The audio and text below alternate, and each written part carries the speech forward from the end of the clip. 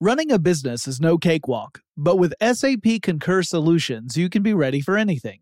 You can manage travel, expenses, and AP all on one platform that's packed with AI and best practices, and that delivers it all through an easy, clear, I can't believe how simple that is experience. So, while not much can be done about that guy who never fails to burn the microwave popcorn and stink up the entire office, with SAP Concur, you can easily handle almost anything else.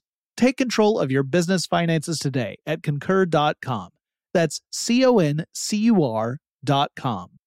Working remotely, where you are shouldn't dictate what you do. Work from the road by turning your vehicle into a reliable high-speed data Wi-Fi hotspot with AT&T in-car Wi-Fi.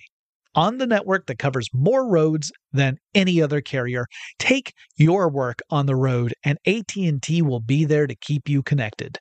Connect up to 10 devices and stream conference calls, finish up that presentation, or answer last-minute emails. Why wait? Go to att.com/in-car Wi-Fi today for free trial eligibility.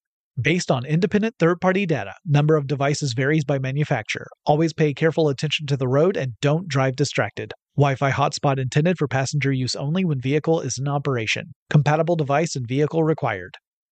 Experts claim there is nothing tougher than a diamond. But at Diamonds Direct, we beg to differ. Have you ever met a mother? Strong, radiant, timeless. This Mother's Day, give her the gift that meets her match. With diamond jewelry starting at $200. Plus Diamonds Direct's exceptional quality and unbeatable everyday price, you're sure to give her a gift that wows this generation and the next to come. Experience the thrill of jewelry shopping done right at Diamonds Direct. Diamonds Direct. Your love, our passion.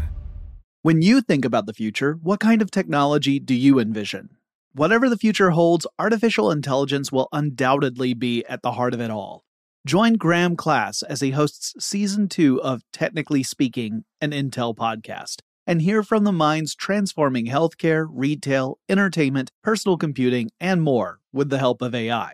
Tune in every other Tuesday and explore the latest technology that's changing our world today and creating a more accessible tomorrow.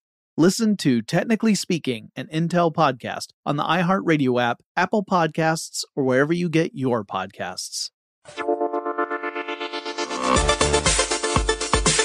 Get in touch with technology with Tech Stuff from HowStuffWorks.com. Hey there and welcome to Tech Stuff. I'm your host, Jonathan Strickland, and we are going to do a brand new predictions episode. You may remember that the last episode I played was a rerun from 2011 where Chris Pollette and I decided to kind of guess what the internet would be like in about 5 years' time. Well, now we're going to look another 5 years into the future, and Chris could not be here, but I brought on a good friend of mine, a peer, a guy who works for CNET, a very clever dude who's got it all together. Ayaz Akhtar, how you doing? I'm doing really well. Thanks for having me on today. Thanks for being on the show. And Ayaz is sounding very formal, but trust us, we're buddies. We often give each other the business, as it were. Of course, Mr. Strickland. We always give each other the business. Those plain envelopes filled with dollar bills will continue to come to you, Ayaz. So Excellent. we wanted to take a look and kind of just have a casual conversation of what we think the internet and our interactions with the internet might be like in another 5 years. So in 2021. And, we're just kind of shooting from the hip here. We're not really consulting any gurus or anything like that. But we did come up with a bunch of little questions that we thought would be good starters for this kind of thing. And one of the points we made in the 2011 podcast that Chris and I did was that we both felt that mobile browsing was definitely going to be increasingly important, that we would see desktops and laptop traffic on the internet get surpassed by mobile devices. And in fact, that did happen. And it wasn't like we were sticking our necks really far out or anything. It was pretty clear that that was the trend, even when we started back then. Now, Ayaz, do you think that's going to be something that we'll see continue? That will mobile devices continue to be one of the most important, maybe the predominant way that we interact with the internet, at least on an active scale? Yeah, I think the mobile devices, they've shown how important they've been over the years. And the thing is, for a lot of people, their phone is their first real personal computer. So what I'm expecting is essentially laptops and desktops, not as important, but we might actually have the ability to have in 5 years now, where you have your phone, it's your brain for all your other little systems. Because I think other smart devices like watches, glasses, other devices and form factors that we haven't even thought up yet, those things will be around, but they're really going to be powered by your phone. Right, yeah, so that makes sense. Like even stuff with Google Glass, that was something that you used a Bluetooth connection with the phone. The phone ended up doing most of the processing. The Glass was just kind of a interface and display, and you still were relying upon the actual connection with your phone to grab the data from the cloud. And that does make sense. I mean, that way you remove the need for the more powerful processors and the various antenna that you would require to tap into those networks. You can offload that. You just need that Bluetooth interface in order for it to communicate with the devices, the real brain. Also, I just noticed recently a video that kind of blew my mind because it reminded me of something we saw at CES many years ago. And it was a video of a new product where you use your smartphone to act as the processor for what was really just a terminal, but it looks like, a laptop computer. And you dock your phone into it, and that essentially ends up being the brains behind your computer. And I can't remember, you might, Ayaz, I don't know, but I can't remember the name of the thing that was essentially that same idea from several years ago, where your smartphone and could just dock into a docking station and power a laptop. To me, it was interesting to see that idea come back again because it didn't seem to go anywhere after that initial CES debut. But it does kind of fall into that same idea that the smartphone will be kind of the center of a hub of devices, all of which will rely very heavily on it. Yeah, the device I think you're talking about is the Moto Atrix. Yes. Which was a phone that would plug into a docking station that kind of makes it a laptop. It wasn't elegant at all. It didn't work with every single docking station. You had to get a proprietary thing, so that kind of ticked people off.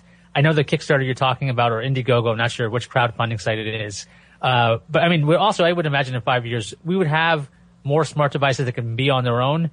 But I still think that having all the power and all the brains on a singular device driving the other devices makes more sense because, like you were mentioning, other radios, other antennas, other battery concerns, to have all of that in each self-contained object, you're talking about a lot of items you have to keep charged all the time. It seems like, I don't know if 5 years is enough time for this to really get mature. Maybe 10 years from now, not we're going too far, but if battery technology moves ahead, maybe we would see these devices that are, I guess, cloud connected. So the brain is still a computer somewhere, it's just nowhere near you. Right.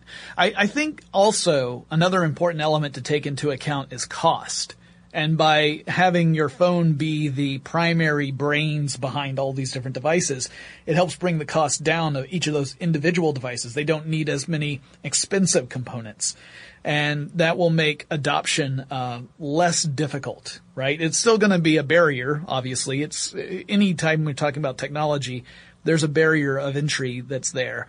Not everyone can afford to do it, but by going that route where your phone remains the primary processing unit of all these different devices, you can at least create a suite of technologies that aren't prohibitively expensive for all but, the top of the 1%ers.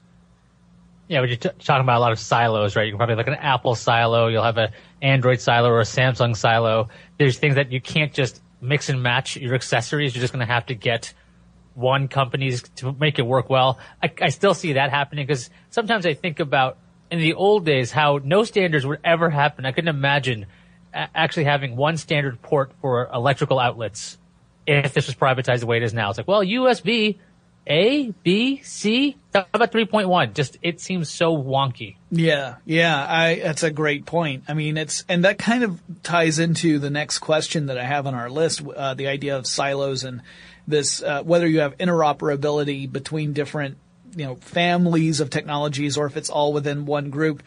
One of the things we've seen kind of come to prominence over the last year or two is this idea of the digital personal assistant. Now, In the 2011 episode, Chris and I talked about how voice recognition was going to become more important, but it wouldn't take over as our primary means of interacting with our technology for various reasons. I mean, if you want to search anything that's remotely personal in nature, you probably don't want to speak it out loud in public. Also, you don't want to make people think you're crazy as you're talking to absolutely no one visible at any rate.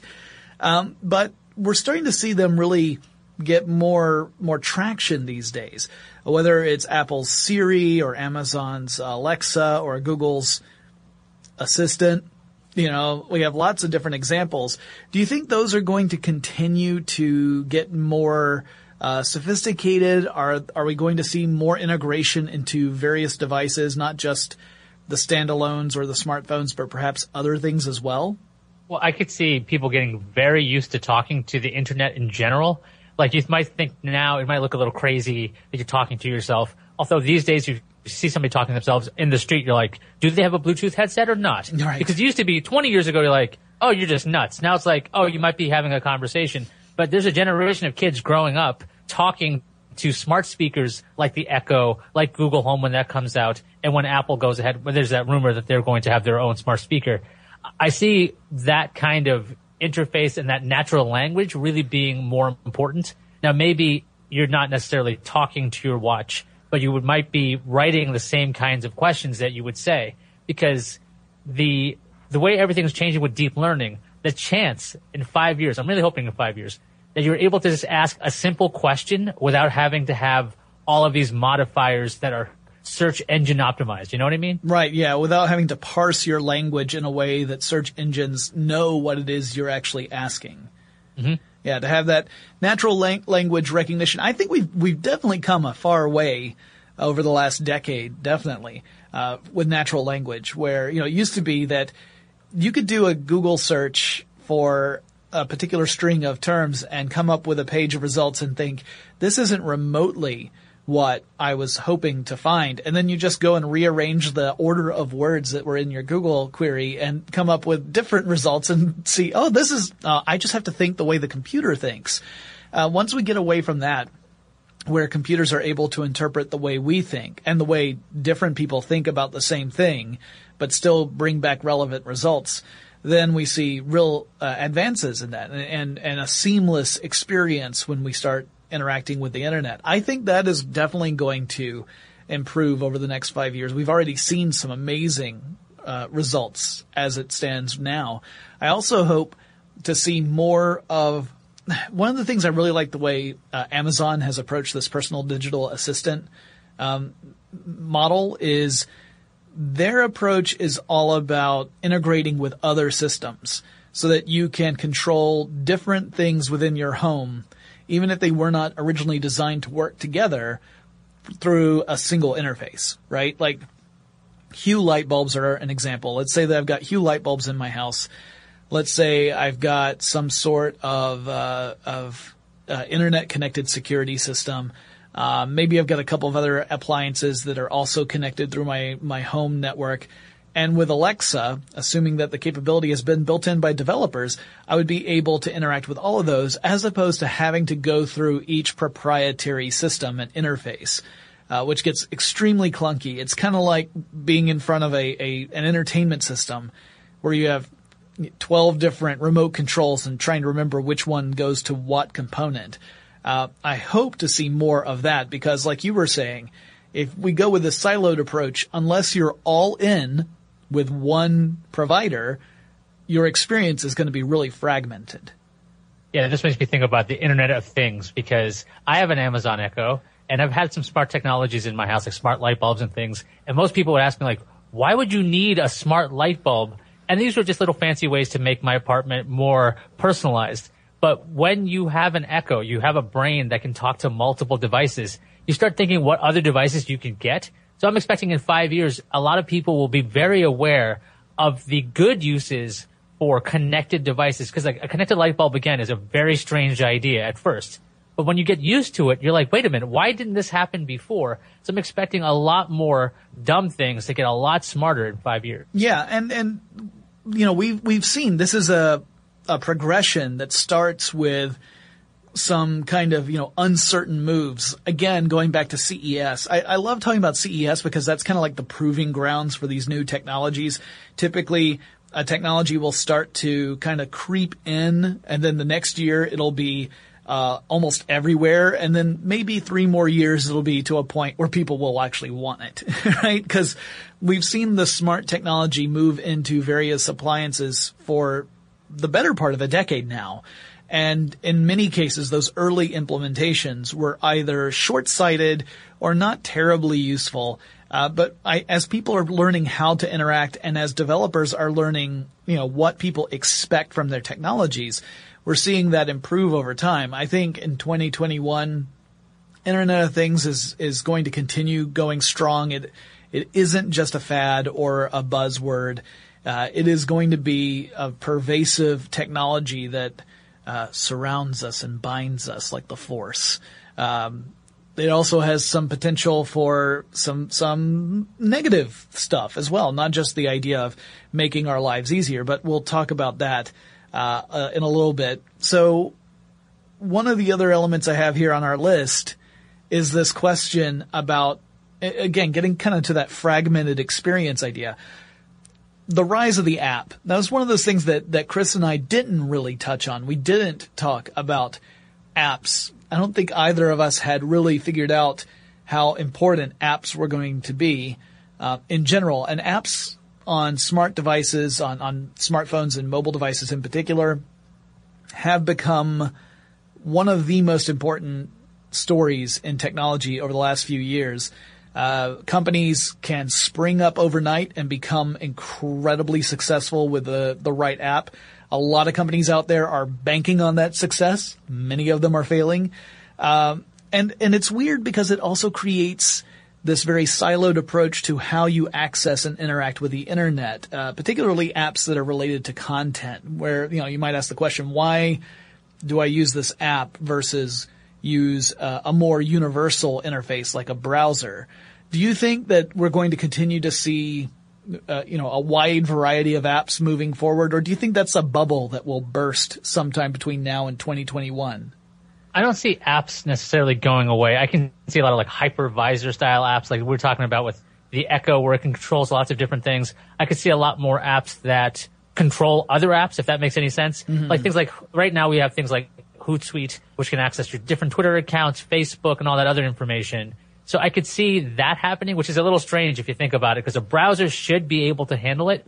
But apps on their own, they offer so much control to the companies that I think that that's not going anywhere. Because the other thing is you can create a lot of things that are offline that you couldn't do in a browser. I think that's one of the bigger things. Unless in 5 years the internet wirelessly or is that connectivity is always around, you still have to deal with being offline. And if you don't have an app, there's a good chance there's no way a browser is going to work unless there's some kind of cached feature, which isn't something that really works so well right now. That's a good point. Yeah. For example, I've got an app that I use for podcatching to listen to the various podcasts I subscribe to. And I can either stream stuff directly from the internet to my headphones, and that way I can listen live, or I can download an episode and listen to it even if I'm offline, which of course is useful if you're going to be like on a long flight or something and you don't have in-flight Wi-Fi.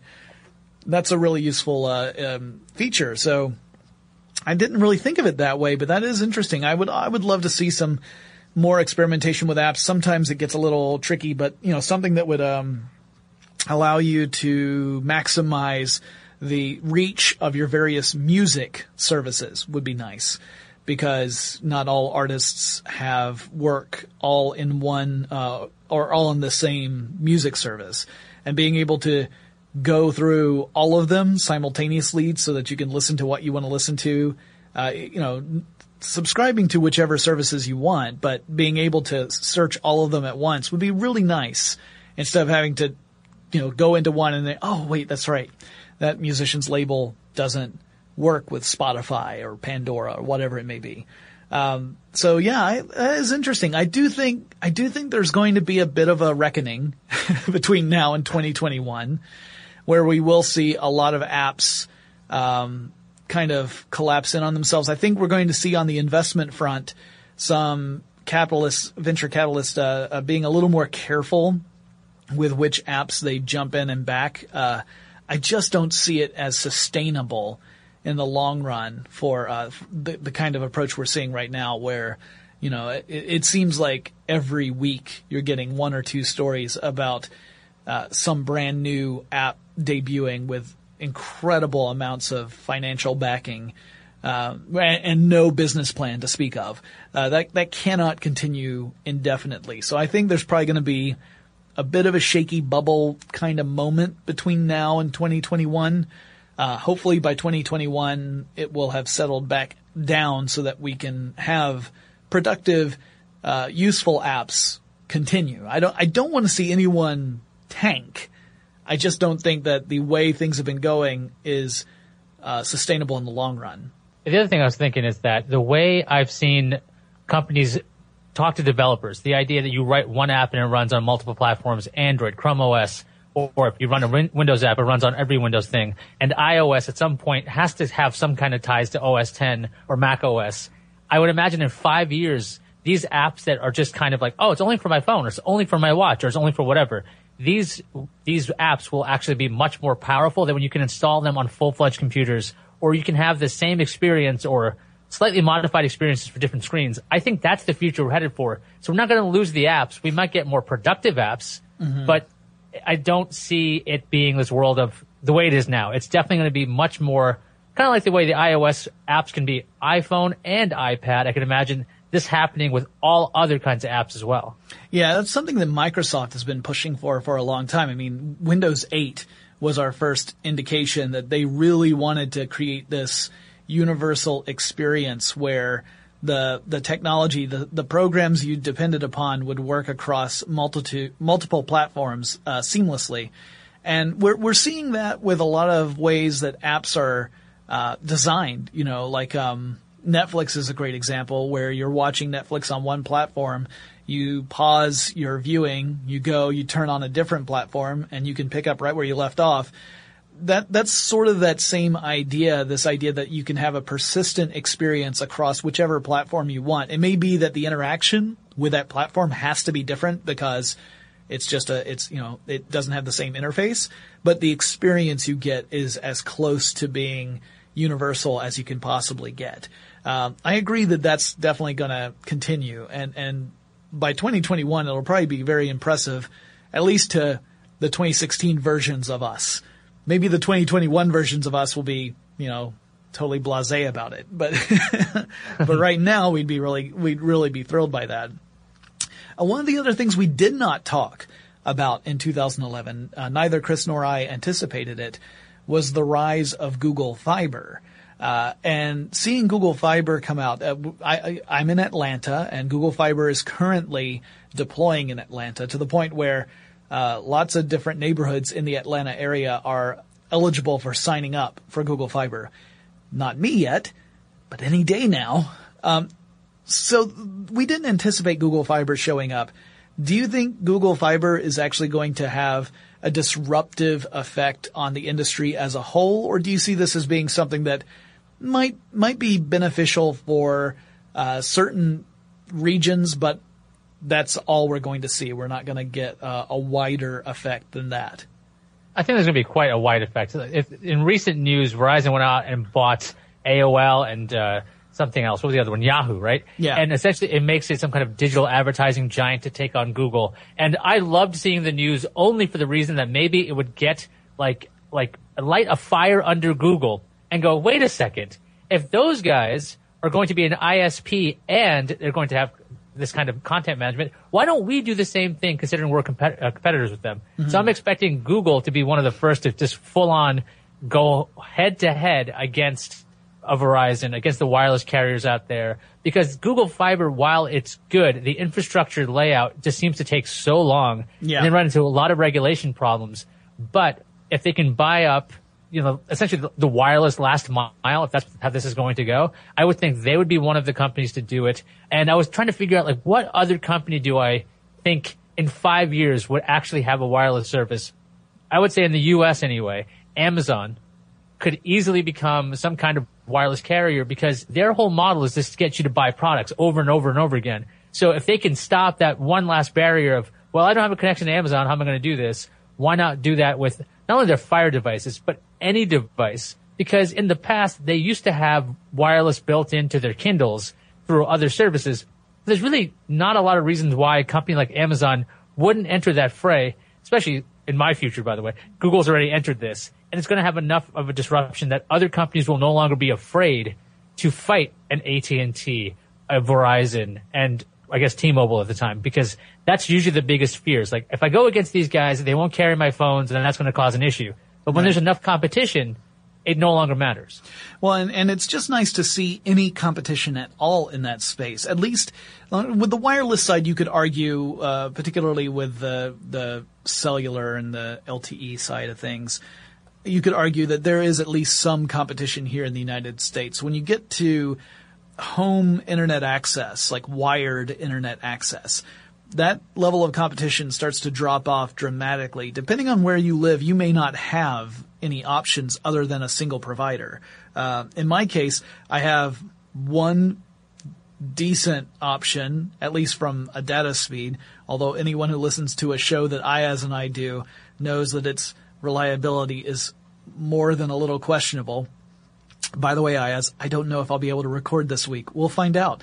But seeing actual competition there is really encouraging because it suddenly forces these major companies that haven't had to worry about that kind of thing for more than a decade to really seriously consider it, especially seeing as how ones like Comcast are in the business not just of providing internet service, but are also cable television companies.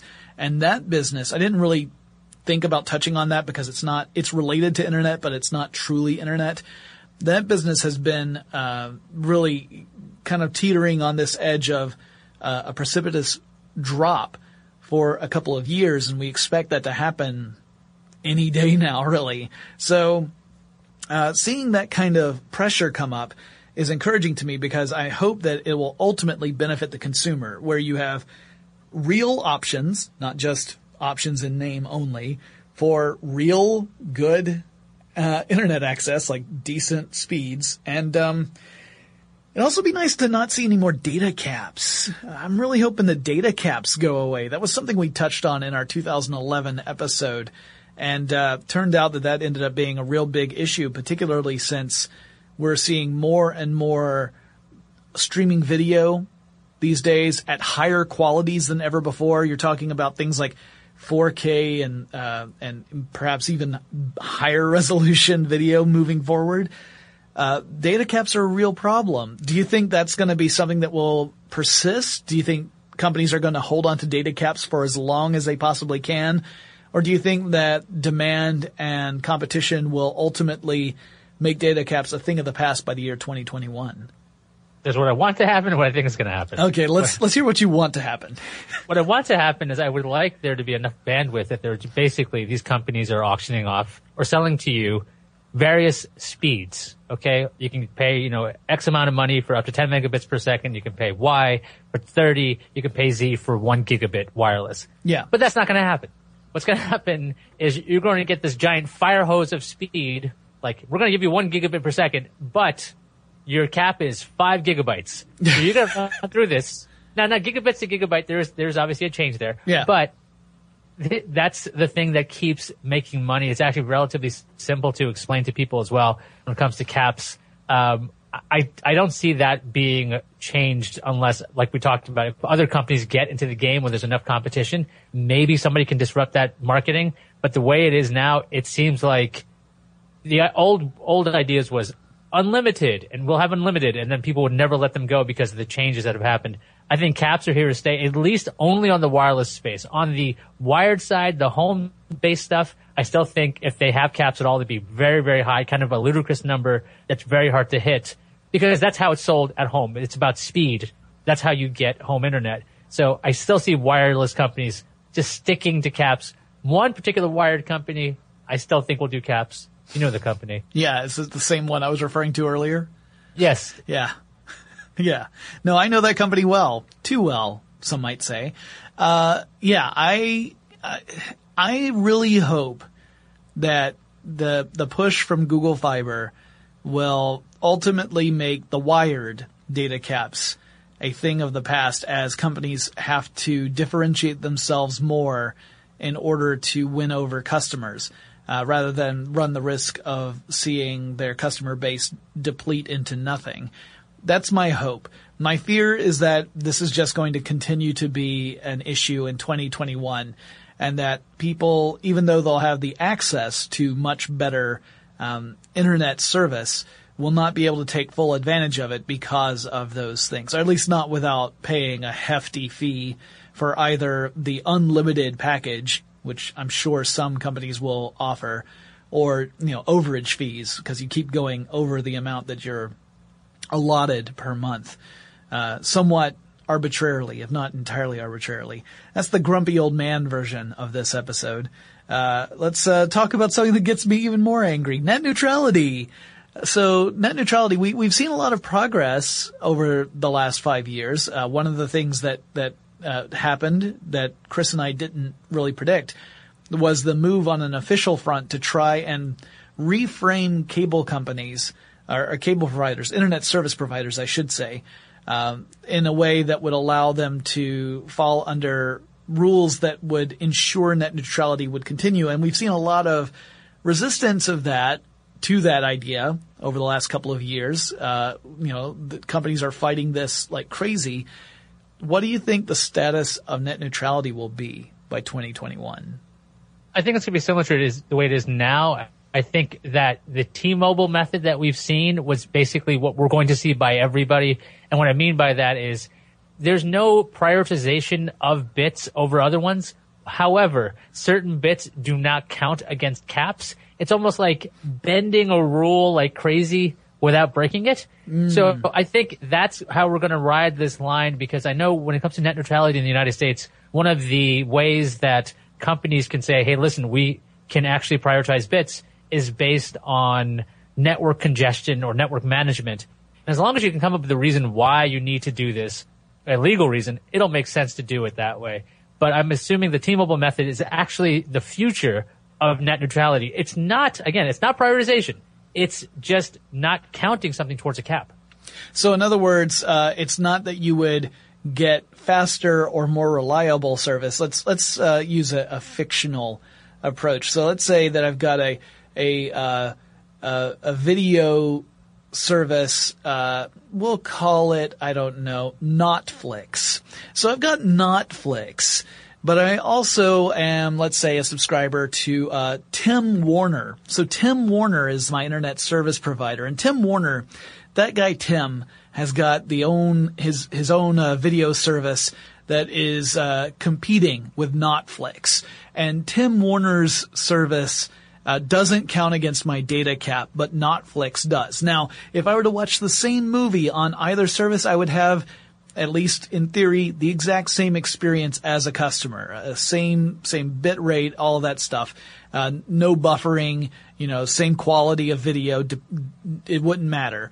But when it came time for me to pay my bill, I wouldn't have any danger of going over if I was relying on Tim Warner's service than on Notflix, where I might go over because that is still counted against my data cap. Am I capturing what you're kind of proposing here? Mostly, except the concern becomes when Tim Warner has its own content. With the current example I was talking about, T-Mobile, it doesn't exactly have skin in the game when it comes to music services or whatever. Right. So when you are talking about an ISP that also has a content arm, that's when it gets a little murky. Yeah. However, it's still not prioritization. It's simply not counting data against your cap. And the cap, there's nothing illegal about a cap. Yeah. Right? So I think that is something we will continue to see. And also, as we keep seeing wireless companies or ISPs get into the content game and vice versa, this is going to get pushed. Now that we're talking about this might become the new fight. Can a company that has two different interests do this kind of not prioritization and get away with it? Yeah. I mean, the easy real-world example of that is Comcast. I mean, Comcast definitely has a vested interest with NBC Universal and all this They have a huge content arm as well as an internet service provider business. And the two combined, it's very easy to bring up the concern of a conflict of interest if you were to prioritize in some way, shape, or form the native content versus stuff that comes from other companies. I agree. I think we're going to see a lot of really messy fights, some of which may end up being like big news that people like you and I pay a lot of attention to, and the general public just grumbles about their cable bill. That's based upon past experience in my case. Running a business is no cakewalk. There is a ton to keep track of. Employees to keep happy, spending to control, travel to plan, and on top of it all, nobody knows exactly what the future holds. Your finance team always has to be ready to change. But with SAP Concur Solutions, you can be ready for anything. You can manage travel, expenses, and AP all on one platform that's packed with AI and best practices, and that delivers it all through an easy, clear, I can't believe how simple that is experience. And you can finally say goodbye to the costly mistakes and risks that come from manual work and spreadsheets. So, while not much can be done about that guy who never fails to burn the microwave popcorn and stink up the entire office, with SAP Concur, you can easily handle almost anything else. Take control of your business finances today at Concur.com. That's CONCUR.com. Working remotely, where you are shouldn't dictate what you do. Work from the road by turning your vehicle into a reliable high-speed data Wi-Fi hotspot with AT&T in-car Wi-Fi. On the network that covers more roads than any other carrier, take your work on the road and AT&T will be there to keep you connected. Connect up to 10 devices and stream conference calls, finish up that presentation, or answer last-minute emails. Why wait? Go to att.com/in-car Wi-Fi today for free trial eligibility. Based on independent third-party data, number of devices varies by manufacturer. Always pay careful attention to the road and don't drive distracted. Wi-Fi hotspot intended for passenger use only when vehicle is in operation. Compatible device and vehicle required. As important as choosing the right destination when traveling is choosing the right travel partner. Eugene Fodor. Gene, возбудит. Much of the joy you will find on the road comes from the person you share it with. So you write the books, Gene, and Vlastar runs the business. I understand now. It is a wise man marries a wiser woman. But be careful and choose your travel partner well, because the worst trips result when two partners have two different agendas. Get down! I'm not stupid, Gene. Something is going on, and it's high time you tell me the truth. Freeze, Americano! Gene, run! So travel before it's too late. Your money will return, your time won't, and we're all too quickly approaching that final destination. Listen to Fodor's Guide to Espionage on the iHeartRadio app, Apple Podcasts, or wherever you get your podcasts. If you want to level up your marketing and business knowledge, then look no further than the Marketing School podcast hosted by Neil Patel and yours truly, Eric Su. It is the #1 marketing podcast in the United States and number 15 on business in the United States. And it has amazing guests such as Alex Hormozi, Layla Hormozi, Cody Sanchez. We pull in these amazing interviews with other people that are not only great marketers, but actual operators.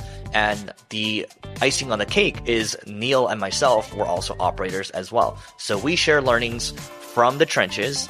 We share secrets that we otherwise wouldn't be sharing with other people. And we also share other advantages that will help you get ahead of your competition. So all you have to do is listen to Marketing School every weekday on the iHeartRadio app, Apple Podcasts, or wherever you get your podcasts. What about the concept of privacy by 2021? We're already seeing some struggles out there. We've got so many devices out in the hands of people that have cameras. They're not only capable of shooting video and recording sound as well as just shooting images. They're not only capable of uploading that stuff later, they can stream it live at this point. And we've had famous examples, recent examples of that being used to great effect sometimes with really disturbing consequences, important but disturbing consequences. But this is also raising up questions of what will privacy be like? What is the expectation of privacy in a world where you are surrounded by potentially hundreds of live feed video cameras that could broadcast to the entire world? What do you think? It'll be dead. Privacy's dead. In 5 years, dead. The idea of having a reasonable expectation of privacy, when could you possibly imagine a space other than, I guess, maybe a bathroom? Where do you have a space where you think you have a reasonable expectation that you will not be recorded, where you will not be seen by a camera or live streamed? At this point, in this modern age of 2016, it's getting more and more normal. Yeah, there's a chance that I could be walking around in a store, in a mall, or whatever, and somebody's live streaming this on Facebook Live. In 5 years from now, people are going to get way more used to this concept. So this idea, I'm thinking of the legal standard, a reasonable expectation of privacy, that changes when it comes to reasonability. So when it comes to your face showing up on a billboard for, Netflix as a user, because you were outside on a phone and somebody saw you on your phone looking at Netflix, that might be used. It could be in terms of service that we can use your image if we get you on the street. There's all kinds of changes because cameras are everywhere. It used to be the fear of, oh no, Big Brother's watching me, but everybody's watching each other. You can live stream anything at any given time. I don't think privacy is going to be the same kind of great thing we held sacred, years ago. Now it's going to be in the future. This idea that, well, of course we're live streamed. This is just how it is. That's the way reality is now, right? Yeah, and it gets even more complicated than that because you also have organizations that are pushing back against this encroaching world of live video. I'm thinking specifically of various police forces around the United States in particular. I mean, this is something that we've seen in other countries, but you're starting to see it in the U.S. where you're seeing more of an opposition to the idea of capturing this stuff on live video. There was a case in Pennsylvania not too long ago in which I believe it was a college student who was using his phone to video police that were gathered outside of a party. And he was detained for that, and there was this whole court case. And eventually the court said in their decision that the right to video police officers in a public space, I guess maybe it wasn't a public space because it might have been in front of a private house party, but to video police like that is not protected under the First Amendment in the United States unless you are specifically using it to provide meaningful commentary or critique of the police force, which seems to be a pretty major legal decision in my mind, one that I am sure is going to be contested over time. But seeing this kind of uncomfortable reaction where law enforcement groups, not universally, but in pockets, are opposing this kind of approach tells me that maybe by 2021 we'll have a point where privacy is dead, Mark Zuckerberg style, but it's not going to be a gentle pathway. We're going to see lots of different reactions, both from official agencies and individuals who are going to protest this, I think, ultimately, as you say, fruitlessly, because I don't think you can stop this train now. It's moving. There's no way to derail it. The question is just how long is it going to take to get to that destination where we've just, come to the conclusion that you're essentially always on camera. But it'll be great. In the future, that means that people will have like throwback parties. They'll be like there's 90s parties now. In the future, it'll be like privacy parties. Yeah. And nobody's got a phone. You got to chill out and you can't live stream. And it'll be like a thing that people like do, kind of like camping. They decided we're going to go off the grid or we're going to not live stream just for 30 minutes. I know it's a crazy idea, but we're going to be dark for this long. It'll be kind of like the advertising campaign for Las Vegas about what happens in Vegas stays in Vegas. It's going to be kind of like that. Like, all right, on this weekend, we're not broadcasting what's happening. You experience it when it happens. When it's over, and that's it. That does appeal to me, even as someone who seems to be surgically attached to his phone. I go through that level of distress if I realize I don't have my phone on me. I go through that panic mode. But it does also sound nice to kind of get away from that if you're making a conscious effort to do so. I don't like it forced upon me. So what about, related to privacy, what about cybersecurity? Obviously, we've seen lots of high-profile cybersecurity risks and attacks. We've seen a lot of information about various vulnerabilities being exploited. There are, of course, major conferences that are dedicated to both uncovering and demonstrating the power of exploiting vulnerabilities. I honestly think, because I've been asking you to answer every one of these questions before I do, it's kind of the safety net version. I think this is just going to become one of the most important issues by 2021. And I have no doubt that there will be several major stories that involve cybersecurity failures, possibly even a couple of catastrophic stories thrown in there. And by catastrophic, I mean things where either it's discovered that there have been foreign agencies spying on very important material. We've already seen examples of that in the past, whether it's in the United States or other countries. We're going to see more of that come to light, I think, over the next few years. And also just other examples of things like corporate espionage, or whether it's something where one company is acting against another, a government against a company, or disenchanted former employees against a company. I think we're going to see a lot more of this, to a point where cybersecurity is going to be one of the biggest and most important industries by 2021. What are your thoughts? I think in some areas it'll be really important for industry, just in general, like when it comes to everyday security. If you work at a corporation, you work at a business, that kind of thing. I just think with the public consciousness, it'll remain as it has been.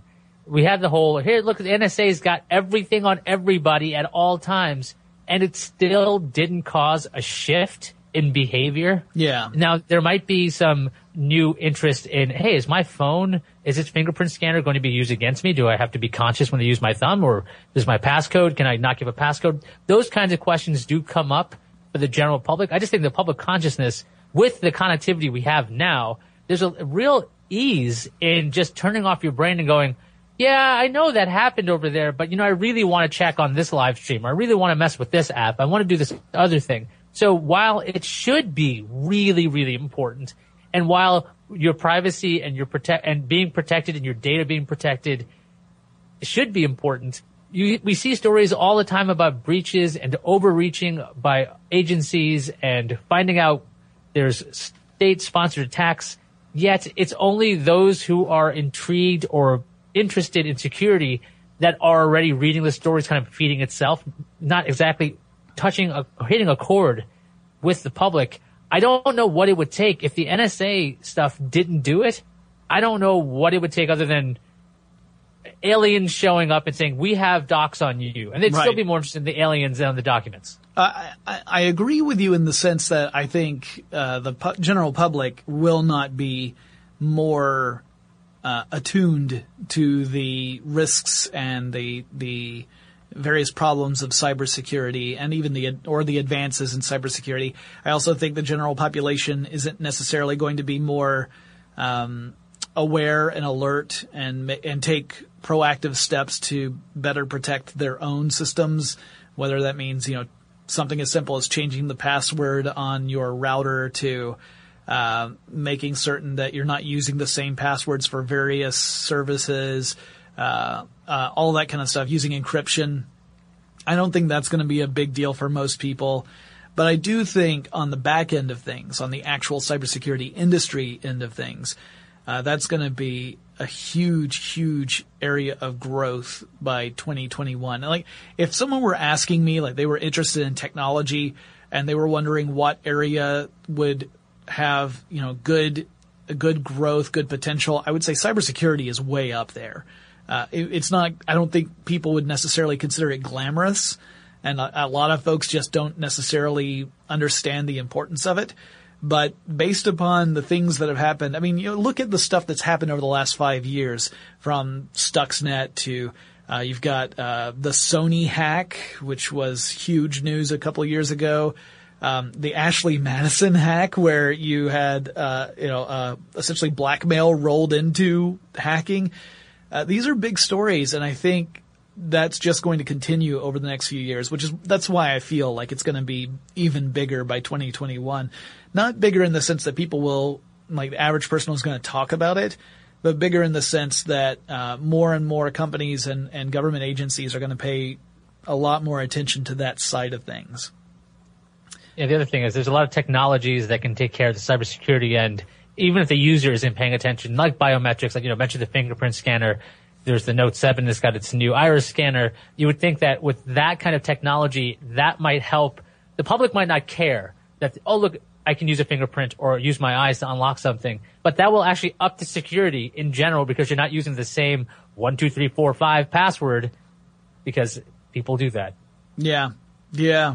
I mean, there's a reason why a lot of brute force attacks can be effective, and that's because a lot of people use the same weak passwords. Their entire database is just filled with millions of common, simple passwords, and that's why a lot of those brute force attacks can be ultimately successful. It's because people are not practicing good computer security. So using biometrics as a means of improving that is a step in the right direction. I mean, obviously no system is completely foolproof, but this is definitely a better step than 1, 2, 3, 4, 5, which is on my luggage. I've got a question here that I'm just curious what your thoughts are. It's, again, something that we didn't really touch on in the 2011 show, but do you think internet-based currencies, and I'm specifically thinking of like cryptocurrency, like Bitcoin, will play a larger role in 2021? Or do you think that that's just something that it's going to be popular with a certain segment of the population, but never really grow beyond that? I'm curious about your thoughts on this. I think it's going to stay niche. I mean, there's nothing demanding that we stop using dollars or euro or pounds. So the idea of having this cryptocurrency that you're mining, something like Bitcoin in particular, where you can keep creating them, it takes a long time and it figures itself out. Have you done an episode on Bitcoin? Yes. Okay, so listen to that episode to fully explain it, because I'm not going to do it justice here. But I don't see it being something that would take over, even though we have this increasing globalization when it comes to the internet. You can get anything from anywhere at any time with any device. That's awesome. But it took a lot of time to get that infrastructure in place and to introduce a new currency that's going to make it work. I don't see that becoming a bigger deal. I still see it having a minor interest for people who really want to get into it, but I don't see it growing much larger than that. What do you think? I think you're right. I think if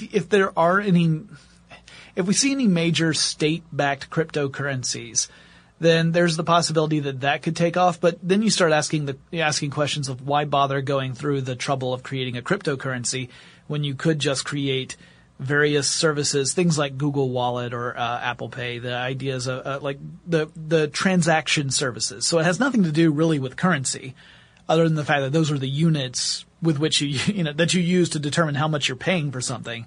But it's actually a wealth transfer system, for lack of a better phrase.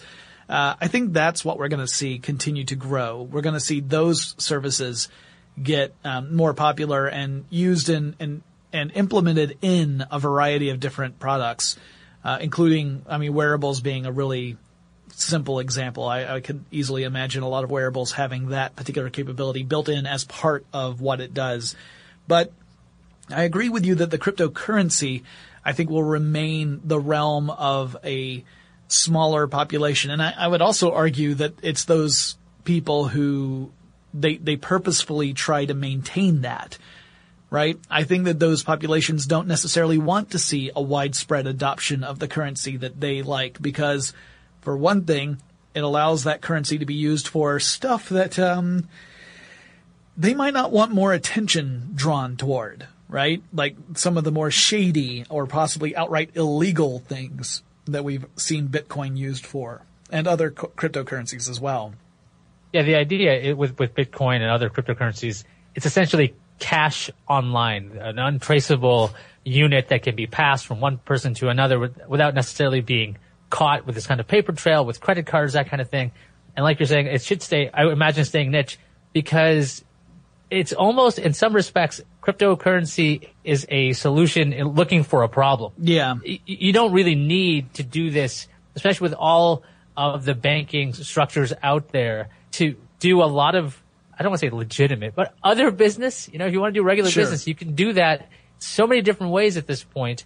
I remember, way back when, this is the wrong way of looking at the internet, but people were afraid to bank online, but people have gotten very comfortable with it now.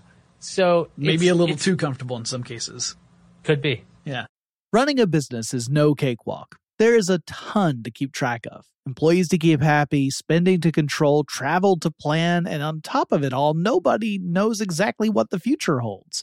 Your finance team always has to be ready to change. But with SAP Concur Solutions, you can be ready for anything. You can manage travel, expenses, and AP all on one platform that's packed with AI and best practices, and that delivers it all through an easy, clear, I can't believe how simple that is experience. And you can finally say goodbye to the costly mistakes and risks that come from manual work and spreadsheets. So, while not much can be done about that guy who never fails to burn the microwave popcorn and stink up the entire office, with SAP Concur, you can easily handle almost anything else.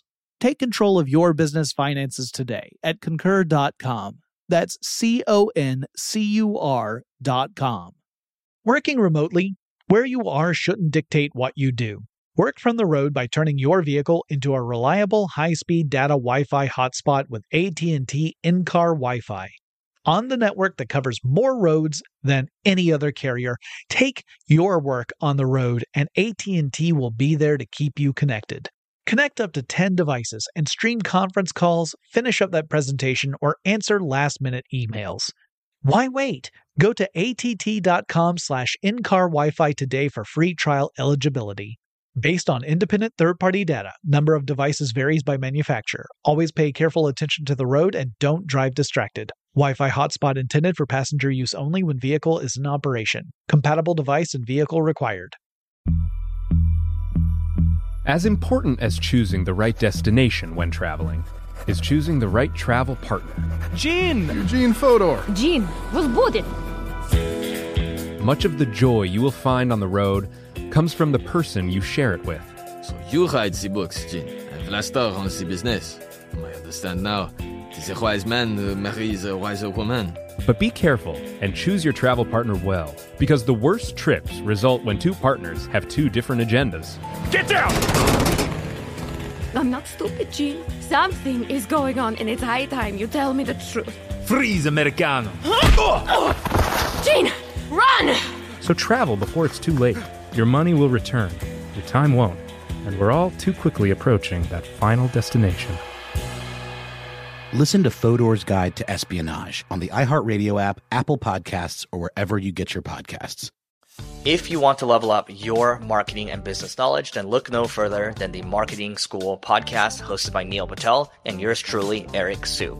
It is the #1 marketing podcast in the United States and number 15 on business in the United States. And it has amazing guests such as Alex Hormozi, Layla Hormozi, Cody Sanchez. We pull in these amazing interviews with other people that are not only great marketers, but actual operators. And the icing on the cake is Neil and myself were also operators as well. So we share learnings from the trenches. We share secrets that we otherwise wouldn't be sharing with other people.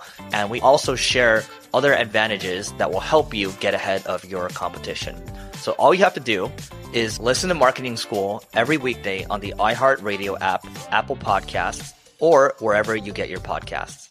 Yeah, I think a large part of it is your philosophy. If you're like a crypto anarchist, then this type of currency would have a very strong appeal, right?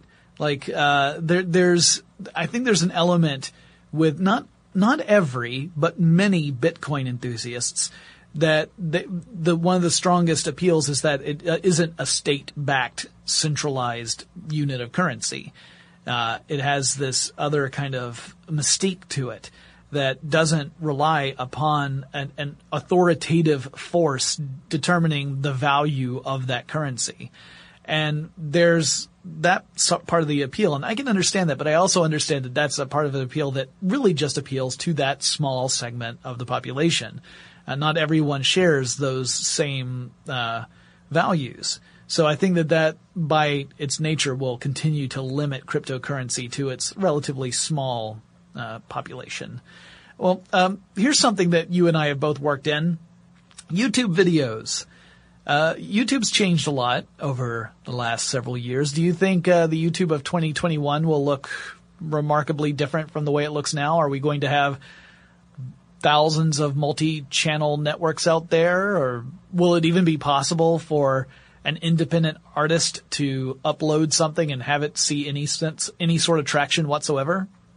I think independent artists will still be able to upload things, and things will go viral when they do, or they'll be shared if it's good. I always think that great content rises to the top no matter what. Mm-hmm. But I was trying to figure out what is the role of YouTube. This is separate. I didn't even look at any of your notes or questions. I was thinking about YouTube in the future. I thought the internet in the future is going to be super fast. You're going to have a lot of video. You're going to see over-the-top solutions with cable companies. You're going to have a lot of this network television online. And then you have YouTube, and I was trying to figure out what is it going to be. And the closest thing I could come up with is I could almost see YouTube becoming a network of sorts. They already have their own channels. Yep. So it would be its own network with its own channels, which is weird. I guess kind of like HBO, right? HBO's got 1, 2, 3. They've got kids, all that kind of stuff.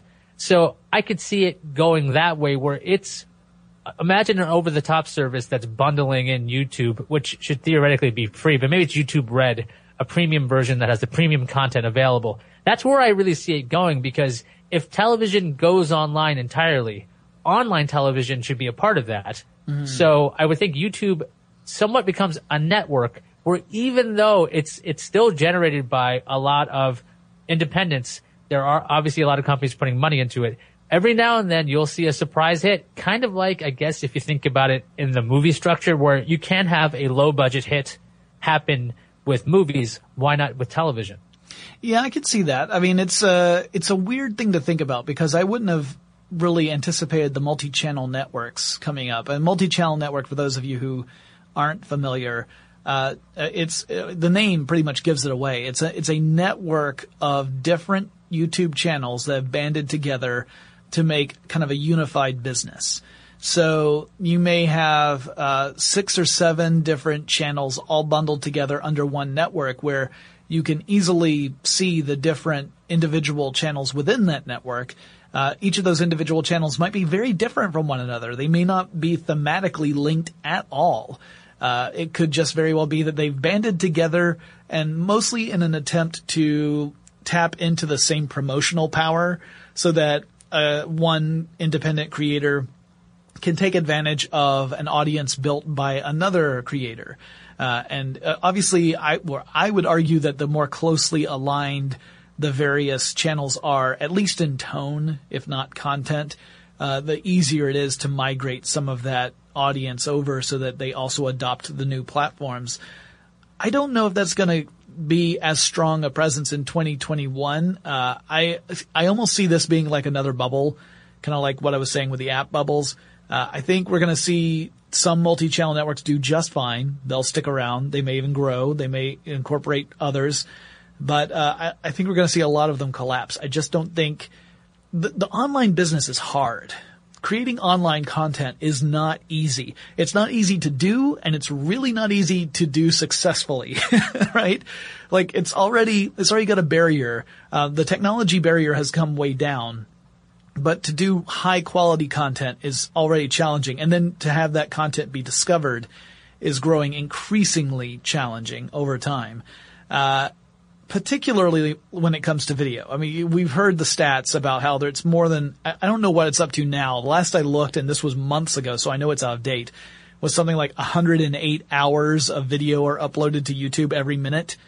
So when you start looking at that volume, you realize the chances of being discovered out of that massive amount of stuff being put up every single minute are pretty low. It's really, really a challenge. So I'm curious to see in 2021 if that shakes out at all, if either people abandon YouTube, people who are spending a lot of time and effort to try and get something discovered end up walking away from it if they don't meet with any success, or if it'll just be even crazier than it is now. And I honestly don't know. I could see it go either way. You just sparked my imagination here, because I was thinking the way Google has invested in deep machine learning, the way Facebook has done the same thing, this idea that you just said, hundreds of hours are being uploaded like every minute. Mm-hmm. The idea that there's all of this content and the discoverability is really low. That's where all this deep machine learning makes a lot of sense on the back end. So if you're done watching a YouTube video on whatever you're watching it on the future, it will actually recommend something similar, or maybe in style, maybe in comedy, maybe just an appearance, maybe something like that, because the analysis of the content should be greater at that point, where this is actually a good problem to have. Having too much content to go through is actually awesome for I would think any viewers. Like, what do I pick? I could pick anything. Yeah. But that it does become very paralyzing in the fact you don't know what to pick. Yeah. But if these algorithms get better, if deep machine learning has figured out what are the parts and components of this thing that you enjoyed, we can give you another one. I think that maybe that's the future of YouTube networks, that they have built these playlists essentially for you and your interests, based on your interests, because as fast as the internet will get in 5 years, and whether you have net neutrality being a problem or not, and all these other concerns, when you're trying to consume it, if you can't find anything, it's a problem. I really think when that happens, we'll see an improvement on this deep machine learning, where you will get content that makes sense for you at that time. Yeah, curation is a huge problem, right? Like a challenge. Curating huge amounts of or going through an enormous amount of information in order to curate it and get the stuff that's most relevant to you. This is one of the biggest challenges that come with big data. The idea that, you've got tons of information out there, and a lot of it is potentially useful in many different ways, but how do you actually sort through all of that to get the best out of what you have? Same sort of thing here that we're talking about, trying to find the videos that are most going to resonate with you, whether it's from an entertainment perspective or being thought-provoking, whatever it might be. It also reminds me a lot of a Patton Oswalt routine where he talks about his TiVo going crazy because he used his TiVo to record a Western, and then his TiVo went nuts and started recording all the different programs that have horses in them because it came to the conclusion that he must really like horses. And just shows you that machine learning, there is a process. It's not always perfect right out of the gate. So a couple of other things I wanted to ask before we conclude this episode. This kind of ties into, again, something that we're both concerned with as content creators on the internet. What do you think the monetization of the internet is going to look like in 5 years? We've been seeing web advertising as the primary way for at least large companies to earn money off of creating content for the internet. But we've also seen a lot of different reactions to web advertising, from the rise of ad blockers to discussions about what are the best practices. Do you think web advertising is going to remain the way that large content creators are going to go? Do you think other methods like the Patreon method, like a subscriber method, are going to actually grow over the years? Or is there going to be something else? Like, how are we going to make sure that we can pay for stuff so that people keep making the stuff we like? Yeah, this one's a really hard question, because for years people have been conditioned that you can get content online for free. And then it's because there were ads on there. And then after that, it's like, wait a second, we don't need to see ads because we can use ad block. And then you realize, wait a second, this company isn't getting money, but I like this company. Can I just whitelist them? Should I do that? Or do I go to another site that reblogs it or not? So in the future, I'm expecting advertising isn't going anywhere. The old style, ads, the actual banner ads, takeovers, that kind of stuff, that's going to be there no matter what. I'd imagine you'd see much more sponsored content, content that's somewhat harder for ad blockers to find as ads. I know Facebook's doing a push with that right now, where they're trying to fight Ad Block Plus, trying to make sure that they have as much ads as they can on their sites. Right. Also, like we were talking about with mobile apps, that's an area where you can have a siloed application that an ad blocker wouldn't work on in theory. So you might see it that way. I would hope, and I'm actually not hope, I actually think of a throwback concept of microtransactions where you are paying a couple of cents instead of having a subscription. But I see this being the model for content in the future with advertising. You'll have your standard advertising. You'll also have your Patreon method of basically paying per month what you want. I could see a subscription thing on top of that and micropayments. In other words, allowing any single way to break the paywall with this. Either turn off your ad blocker or pay us 2 cents for this or give us a subscription for the year. I just see a lot of companies being very, very open to how their content is going to be received and not just sticking forever to this. You must look at our banner ad. And here's a nice little other ad that says, you can't read this until you pay more money. Paywalls have worked for other bigger companies out there. I don't think that they should be as high for smaller places. Yeah. I agree with you. I think we're going to see the Patreon method get adopted by more and more smaller content creators, particularly those that are working on this as a passion project as opposed to it being like a business, right? Like they want to make money off of it, but they also are in it because this is something they truly want to do. I see a lot of more people going down that route. I agree that we're going to see a lot of companies say, look, here are all the different ways that you can support us. Pick whichever way works best for you. And then we will continue creating the stuff you like. I think that is probably I think it's going to take us a while to get there, but I think that is the best approach. Again, to just give those options to the consumer. And I agree with you that we have conditioned people to think that stuff on the internet is free somehow. Like we just magically create it and somehow we're also able to pay rent and buy food. And that it's all wonderful and we will continue to do so in perpetuity and we're never going to get evicted or starved to death. That's not the way the world works, unfortunately. So I think we're definitely going to see a lot more sponsored content. We're going to see some branded content, stuff that, we're going to see some growing pains with people experimenting with how do I create something that serves the brand that's sponsoring me, but also is of genuine value to the people listening so it doesn't end up becoming a very long commercial that people feel like they're fooled into consuming, because they hate that. I don't know if you know that, Ayaz. People hate being tricked into watching a commercial. What's that? I couldn't hear you over my beautiful citizen. What? No, I'm just kidding. Yeah, right. Right. Yeah. I was thinking a while ago, we lived in a world where paying for music online sounded like the craziest thing. You could get it as much as you want. You could find it anywhere. Yeah. But if the cost gets low enough, then you saw that people changed their methods. They would pay per song. Now the subscription services are completely the way to go. Mm-hmm. So I think if the business side figures it out and goes, look, we can't keep it going the way it is now. It's just not sustainable. There's a chance that people will relearn this and then go, yes, I wouldn't take, I really hate saying this, but I wouldn't just swipe a newspaper. Right. Right. And there's content there and there's nothing wrong with charging for content that you make. And I'm not just saying this as a content producer. I say this as a content consumer. Sure. That I do pay for the stuff I want to see. Otherwise, how will people know? You basically vote with your dollars is my idea on that. Yeah. Which is a lot of people's idea.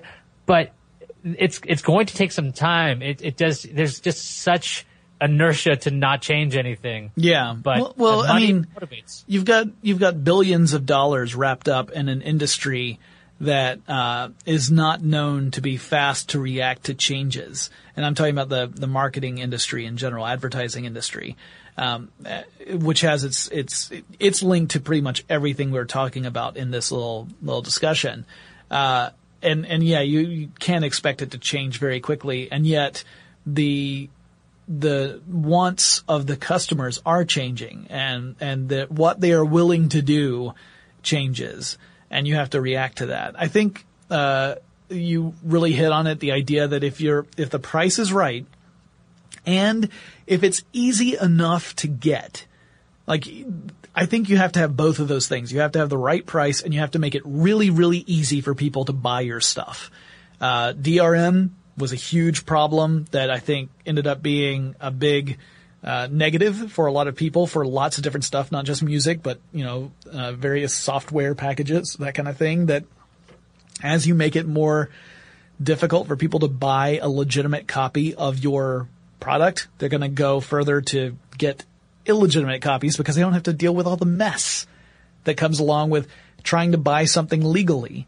So making it as easy to get and at the right price, I think you're onto something. I think there might be money in that. And people are willing to support the stuff that they love if they feel like the value they get back is of equal amount to what they're putting into it. You can't just ask people to pay for junk and expect it to go on forever. It might work for the short term, but it's not really a long-term strategy. I have a lot of other questions that we wrote down, but this episode's going pretty long, so I just think I'm gonna to kind of end on one big question, which is about accessibility. We've seen accessibility of the internet improve quite a bit over the last 5 years, but we still have a long way to go.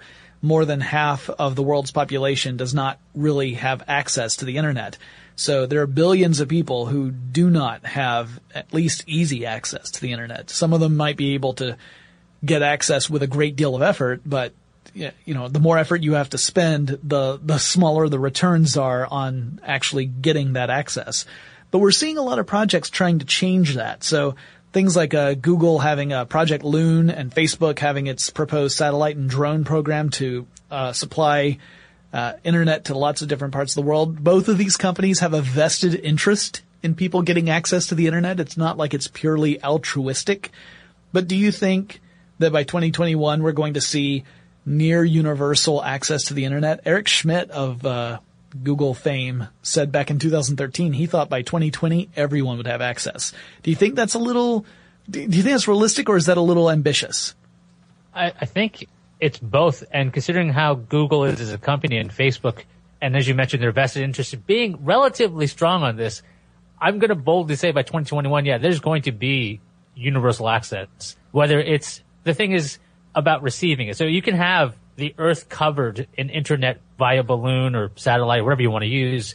The fact that hardware has gotten so cheap, like Android One phones, we're seeing stories about $5 cell phones. It wasn't so long ago that I was excited reading about the One Laptop Per Child project, which at this point seems kind of not antiquated, but kind of silly because how you can get so much more power now with phones.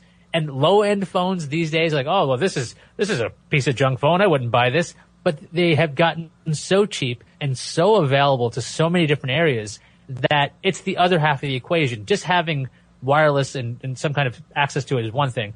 But having the hardware out there, I think that is going to get there by maybe 2021. I could see that happening, where these devices are so cheap that it's just something you have. You should have this at this point. It's almost like a hand, or this could be trouble, but it's like a hand. You want to make sure you have this device with you at all times, or Swiss Army knife. You have to have it. And with Google and Facebook consistently going ahead, now I don't see Google and Facebook being like Alta Vista and MySpace. They seem to have enough power behind them that they can keep going for a good another 5 years. Oh, you would say they're too big to fail? No, that's not what I'm saying here. I think they're motivated enough, and they are. There's that company we talked about, Comcast. Not to rag on them too much. Their method of change isn't what I see from Google or Facebook. Those two companies work to get more and more coverage, and they're going for bigger goals than just the short-term shareholder numbers. Right, because with Comcast, what their strategy was, and this isn't a secret. I mean, I covered this in a deep episode series about how Comcast works, the Comcast story. The way that their company traditionally would grow is they would go out and buy other companies. They weren't creating new markets. They were purchasing the companies that were serving markets they weren't in yet. So that's a very different strategy, as you point out, right? Because once you get to a point where you've bought up pretty much everyone you can buy without facing massive resistance on a regulatory side, you can't grow anymore. You have to create. You can't just buy other stuff. And really the Comcast history was pretty much just stuck in that mentality of buy other companies that are already doing what we do. And now those customers become our customers. That's how you grow your customer base. This is a very different approach. I love the idea of everyone having access by 2021. I mean, the implications of that are so far beyond just having the ability to finally access the internet. We've seen the internet play an incredibly important part in massive historical moments throughout the last 5 years. I mean, the Arab Spring alone was such a huge story. And I imagine that we'll see more stories like that, particularly as access to the internet becomes closer to being universal. And I find that encouraging. I think there's going to be a lot of tumultuous problems along the way, but I find that when you get this level of communication, this incredibly powerful tool in people's hands, then amazing things can happen. Not all of them involving videos of cute cats. That's just a bonus. But that's my own personal kind of optimistic view. Ayaz, thank you so much for joining the show today and sticking your neck out to look out and say, what's it going to be like in 5 years? I look forward in 2021 to calling you up and going over these results. Wherever I'll be, I'll have access to the internet, so it won't be a problem. That's true. Yeah, it won't matter. Like if you're taking a vacation in Antarctica, I know that I'll be able to have you chat, maybe have a couple penguins in the background. We'll have a conversation. Hopefully my connection doesn't freeze. Yeah, that's great. That's great. Leave the puns to me, chucklehead. All right. Ayaz, please tell people where they can find your work. Yeah, you guys should go to cnet.com. We've got lots of great news, how-tos, reviews. You can also check out top5.cnet.com if I want to promote Top 5, which I do count down a fun CNET list every week at top5.cnet.com. And if you want to hear Ayaz talk about stuff with me in a format that's not safe for work, you can always check out our podcast Without Pretense with Eric Sandine, our third host. But it is not a polite show at all. But it does exist. It is a thing that happens. That's the best description ever. Yeah. We named it, this year in 2016, we named it the best podcast of 2014. So that tells you all you need to know about that show.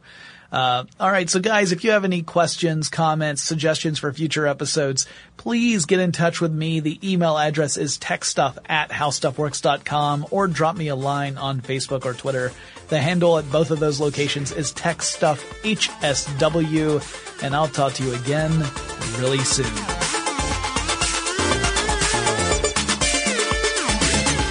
For more on this and thousands of other topics, visit howstuffworks.com.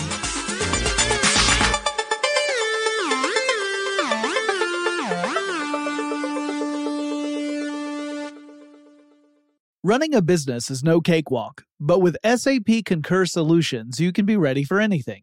You can manage travel, expenses, and AP all on one platform that's packed with AI and best practices, and that delivers it all through an easy, clear, I can't believe how simple that is experience. So, while not much can be done about that guy who never fails to burn the microwave popcorn and stink up the entire office, with SAP Concur, you can easily handle almost anything else.